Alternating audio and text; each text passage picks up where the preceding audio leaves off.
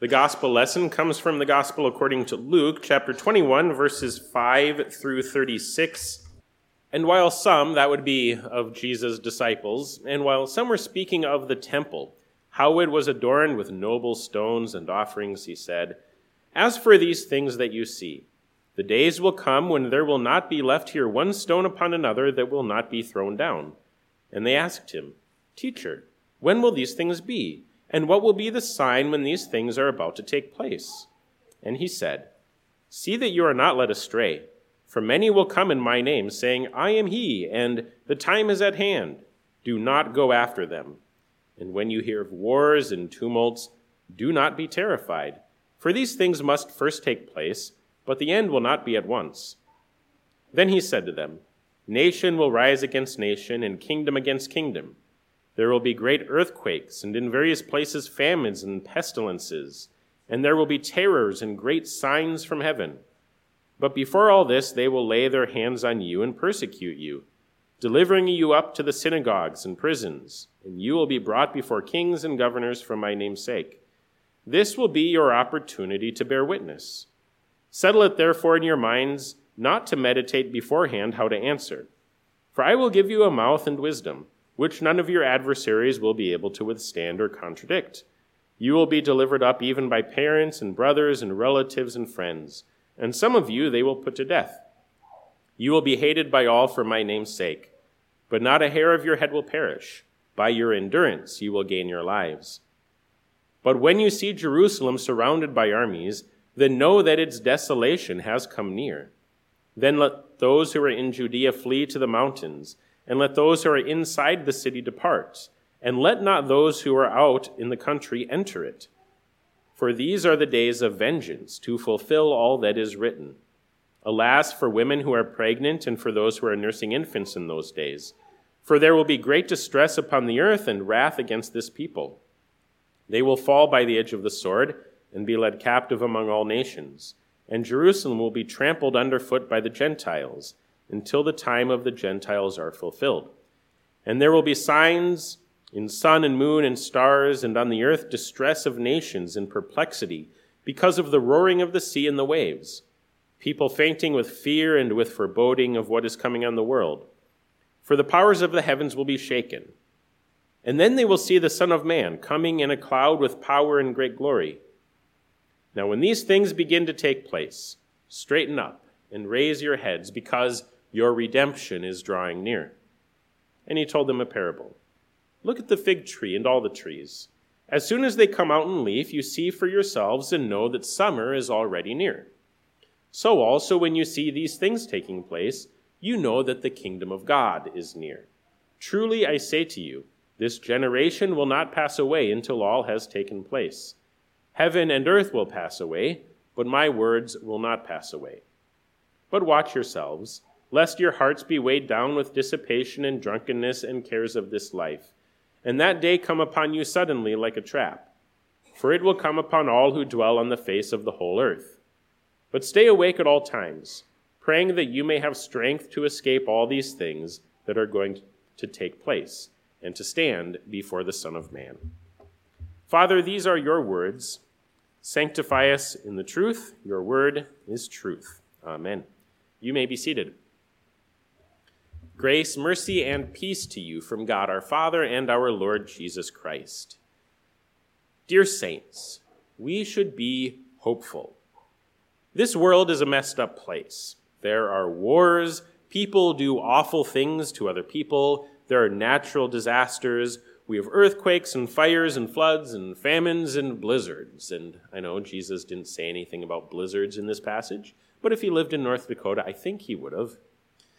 Whether it's an attack from other people or even from nature itself, this world seems bent on destroying itself. And Christians should be hopeful. We should be joyful, and we should look to the sky with optimistic expectations. This is one of the many things in the Christian faith that seems kind of backward. Why would we be joyful in the midst of evil? Now let's be clear. We are not joyful because of the evil, but we are joyful in spite of evil. Evil reminds us where to look for hope. we look to Christ. We wait for his return, and this is our joy. When we see evil and destruction around us, we acknowledge that these things are bad. We weep over loss and death. We mourn for others who suffer, and we bring comfort wherever we can. And we should work to oppose evil wherever we have the opportunity. But we should not be surprised, and we should be hopeful in the face of suffering, because it reminds us that something better is coming. Jesus says, and I think this could be the theme verse in the entire Bible for all of the teaching on the end times.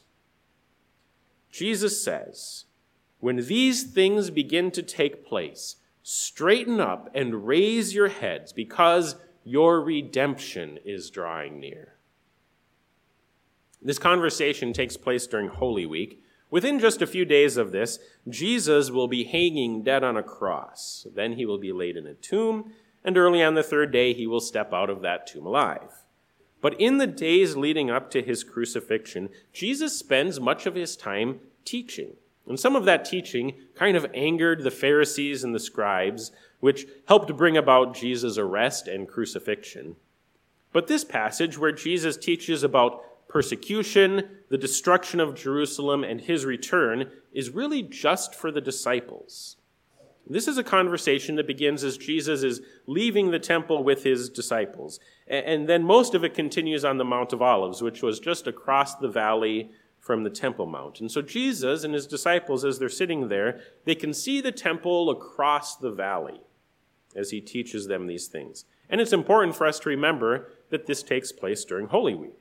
Now, Jesus, he doesn't say anything about his death and resurrection in this passage, but we want to consider it in the context of when he said it. It's foundational to everything that he teaches here. And so remember the historical context, and that will help us understand the significance of the events Jesus talks about. It starts with some of his disciples noticing the great stones and the costly offerings the temple was built with. And it's kind of funny that Jesus doesn't seem very impressed by it. And so as Jesus and his disciples, they're talking about this, they could see the temple transforming before their very eyes into a glorious and very expensive building. So it was kind of a thing for the Jews, especially the ones that lived up in Galilee and didn't go to Jerusalem all the time. Like every year when they'd come for the Passover or other times in the year for a different feast, see a little bit more of the transformation of the temple as it grew in its glory. And so they were excited about this, and the disciples commented on it. And it's during the middle of this conversation, talking about the glory of the temple, that Jesus says to his disciples, "The days will come when there will not be left one stone upon another that will not be thrown down."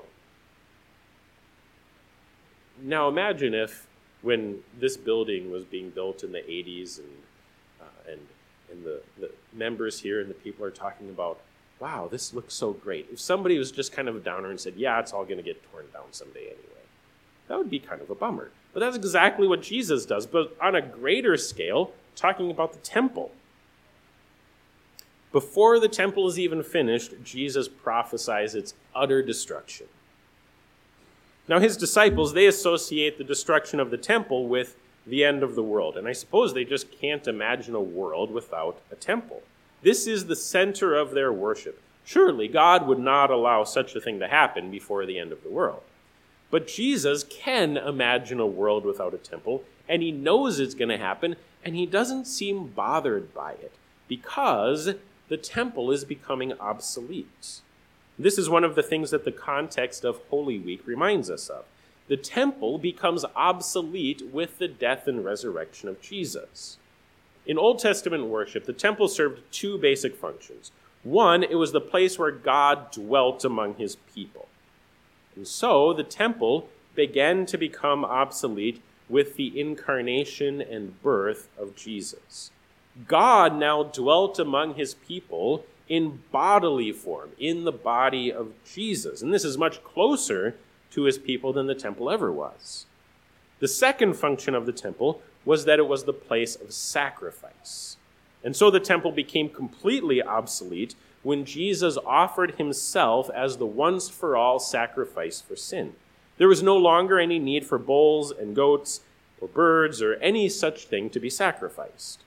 Therefore, the temple, this glorious building, became obsolete because its functions were all fulfilled in the body of Jesus. And so we see that the real purpose of the temple was to look forward to Jesus. And that's the real glory of the temple, that it got to do this. It got to be a prophetic picture or a shadow looking forward to Jesus. But then once the real temple came, that is Jesus, then that picture or that shadow is no longer necessary. And furthermore, it gets better. With Jesus' resurrection, the Holy Spirit is given to all of his believing saints. And so God dwells intimately with his people now through his Holy Spirit. And for this reason, the church is often called in the New Testament both the body of Christ and the temple of God. And so it's not the church building that I mean that is the temple of God, but the people. You and me and all of God's saints around the world are living stones which God is building into a spiritual house. Jesus is the true temple of God and his church in a mystical and spiritual way, since we are his body, are also called that same temple. God dwells among us. And so Jesus, he could imagine a world without the old temple because it was becoming obsolete. But the disciples had a hard time imagining this, and so they associated the destruction of the temple with the end of the world. In a way, they were sort of right, because the end times are not some distant time off in the future. We should never think of it that way. We're living in the end times right now. We have been ever since the death and resurrection of Jesus, because that was the establishment of his kingdom on earth. And so as Jesus tells his disciples the signs of the end, we can see that some of those things were fulfilled within their lifetime, and some of it is still off in the future for us. So we'll consider the signs Jesus gives, but first Jesus gives a warning. He says, "See that you are not led astray, for many will come in my name, saying, 'I am he,' and 'the time is at hand.' Do not go after them." Before Jesus even tells us what to look for, he tells us what to watch out for. There will be false Christs and false teachers. We are not to believe them. Believers should be skeptics. A believer of the truth is an unbeliever of everything false. And so it is okay, even necessary, for Christians to be skeptical of many things. Some will claim to be Jesus himself. We should not believe them. So far, everyone who has made this claim has been wrong. There will probably be more, and they will also be wrong. When Jesus does return, there will be angels and trumpets. Everyone will see him for who he is. He won't have to convince anyone of his identity. And this is one of the things that we notice in this passage, what Jesus says. Even unbelievers will know exactly who he is. And so whenever someone claims to be the Christ, we automatically know that he's wrong. Others will claim to know the time.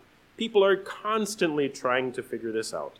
So far, they have all been wrong, and they will continue to be wrong because no one knows the day or the hour except God alone.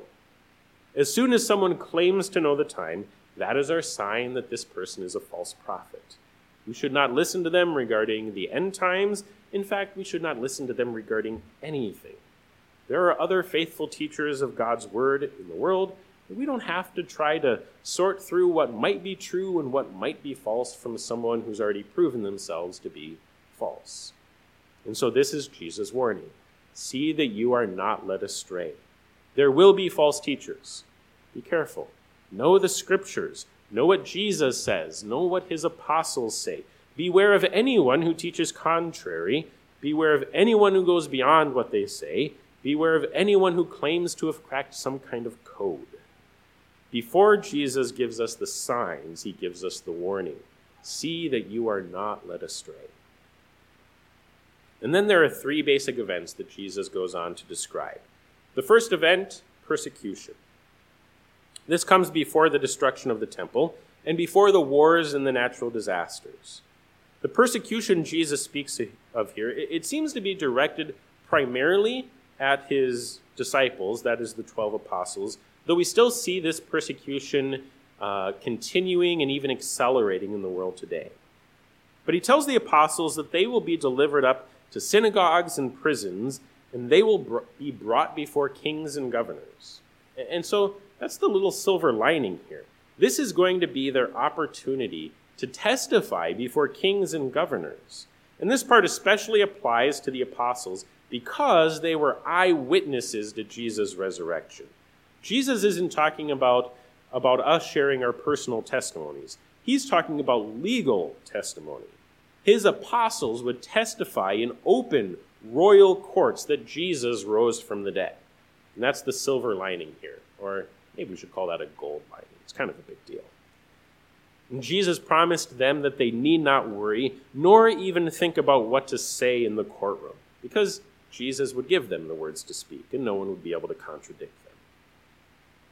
The saddest part of the persecution, though, is that they would be delivered up even by parents and brothers and relatives and friends. And this kind of persecution we've seen continue throughout the entire history of the church. Some of them would even be put to death. But in the midst of that, Jesus makes this gracious and glorious promise. Not a head of your hair shall perish. Even if they kill you because of your Christian faith, not a head of your hair shall perish. And that is because of the promise of the resurrection of the dead. For the saints of God in Jesus Christ, death is merely sleep. No one can take anything from one of God's elect that he will not give back with much more in the resurrection of the dead. And then the second event that Jesus describes is the destruction of Jerusalem. And this gets at the disciples' initial question about the temple. Jesus warns his disciples that when Jerusalem is surrounded by armies, that they should flee. Now, this is actually the opposite of what a lot of people often did in the ancient world when armies came against their cities, because cities, they were like fortresses. If you stayed in the open country, then the foreign army, they would do some bad things to you. So everyone would rush into the city and prepare for the siege. That's only a good idea if your city survives the siege.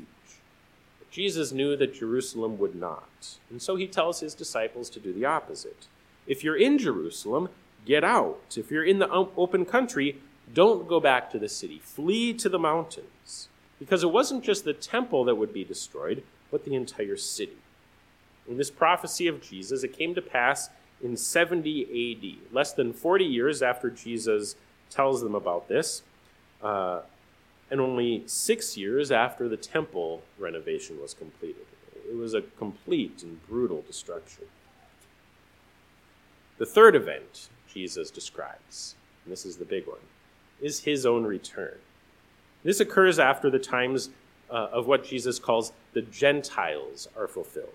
And the word Gentiles can also be translated as nations. I think that's actually a clearer translation. It captures the purpose of this time a little bit better. It's a time of repentance for the entire world, where God calls people of all nations to believe in Jesus and be saved, because God desires for all people to be saved and come to the knowledge of the truth. And this is the time that we're living in now. No one knows how long this time will be, but it will be exactly how long God intends it to be. It's a time of harvest, as God's word is going out to all the world to call all people to faith in Jesus Christ. And when this time of the nations is completed, then there will be signs in the sky and on the earth and in the sea, and these signs will be so terrifying that people will faint with fear. And then we will see the Son of Man, that is Jesus, coming in a cloud with power and great glory. For some, for unbelievers, this will be the most terrifying sight of all, because it will mean great judgment. But for Jesus' disciples, it means redemption.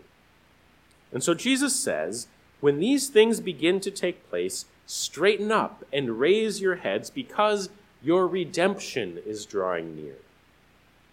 When it seems that this world cannot get any worse, when it's falling apart, when others are fainting with fear, you stand tall and raise your heads, because your redemption is drawing near. In his letter to the Romans, Paul calls this the redemption of our bodies. because this is when Jesus will raise and transform us. Christ has already redeemed us from sin by his death and resurrection, but we still suffer the effects of sin. We still experience evil in our own bodies. We get sick and we die, and we see it in the world around us every day. This world is still a messed up place, and it will be for as long as it exists. And that is why we are waiting for the return of Jesus, the resurrection of the dead, the redemption of our bodies, the new creation, and everlasting life in that new creation. We are living in the last days now. We do not know how close we are to the very end. Perhaps the evil in the world today is the limit that God will allow before the end. Perhaps it will get much worse. Today could be the day that Jesus releases us from the curse, or it may be another 1,000 years. We don't know. But we do know this. Whatever the wait is, whatever the suffering we go through as we wait, it's worth it. Whatever it may be, it is worth it because he is coming. So straighten up and raise your heads because your redemption is drawing near. Amen. And he who testifies to these things says, "Surely I am coming soon." And so we pray, amen. Come, Lord Jesus. And the grace of the Lord Jesus be with you all. Amen.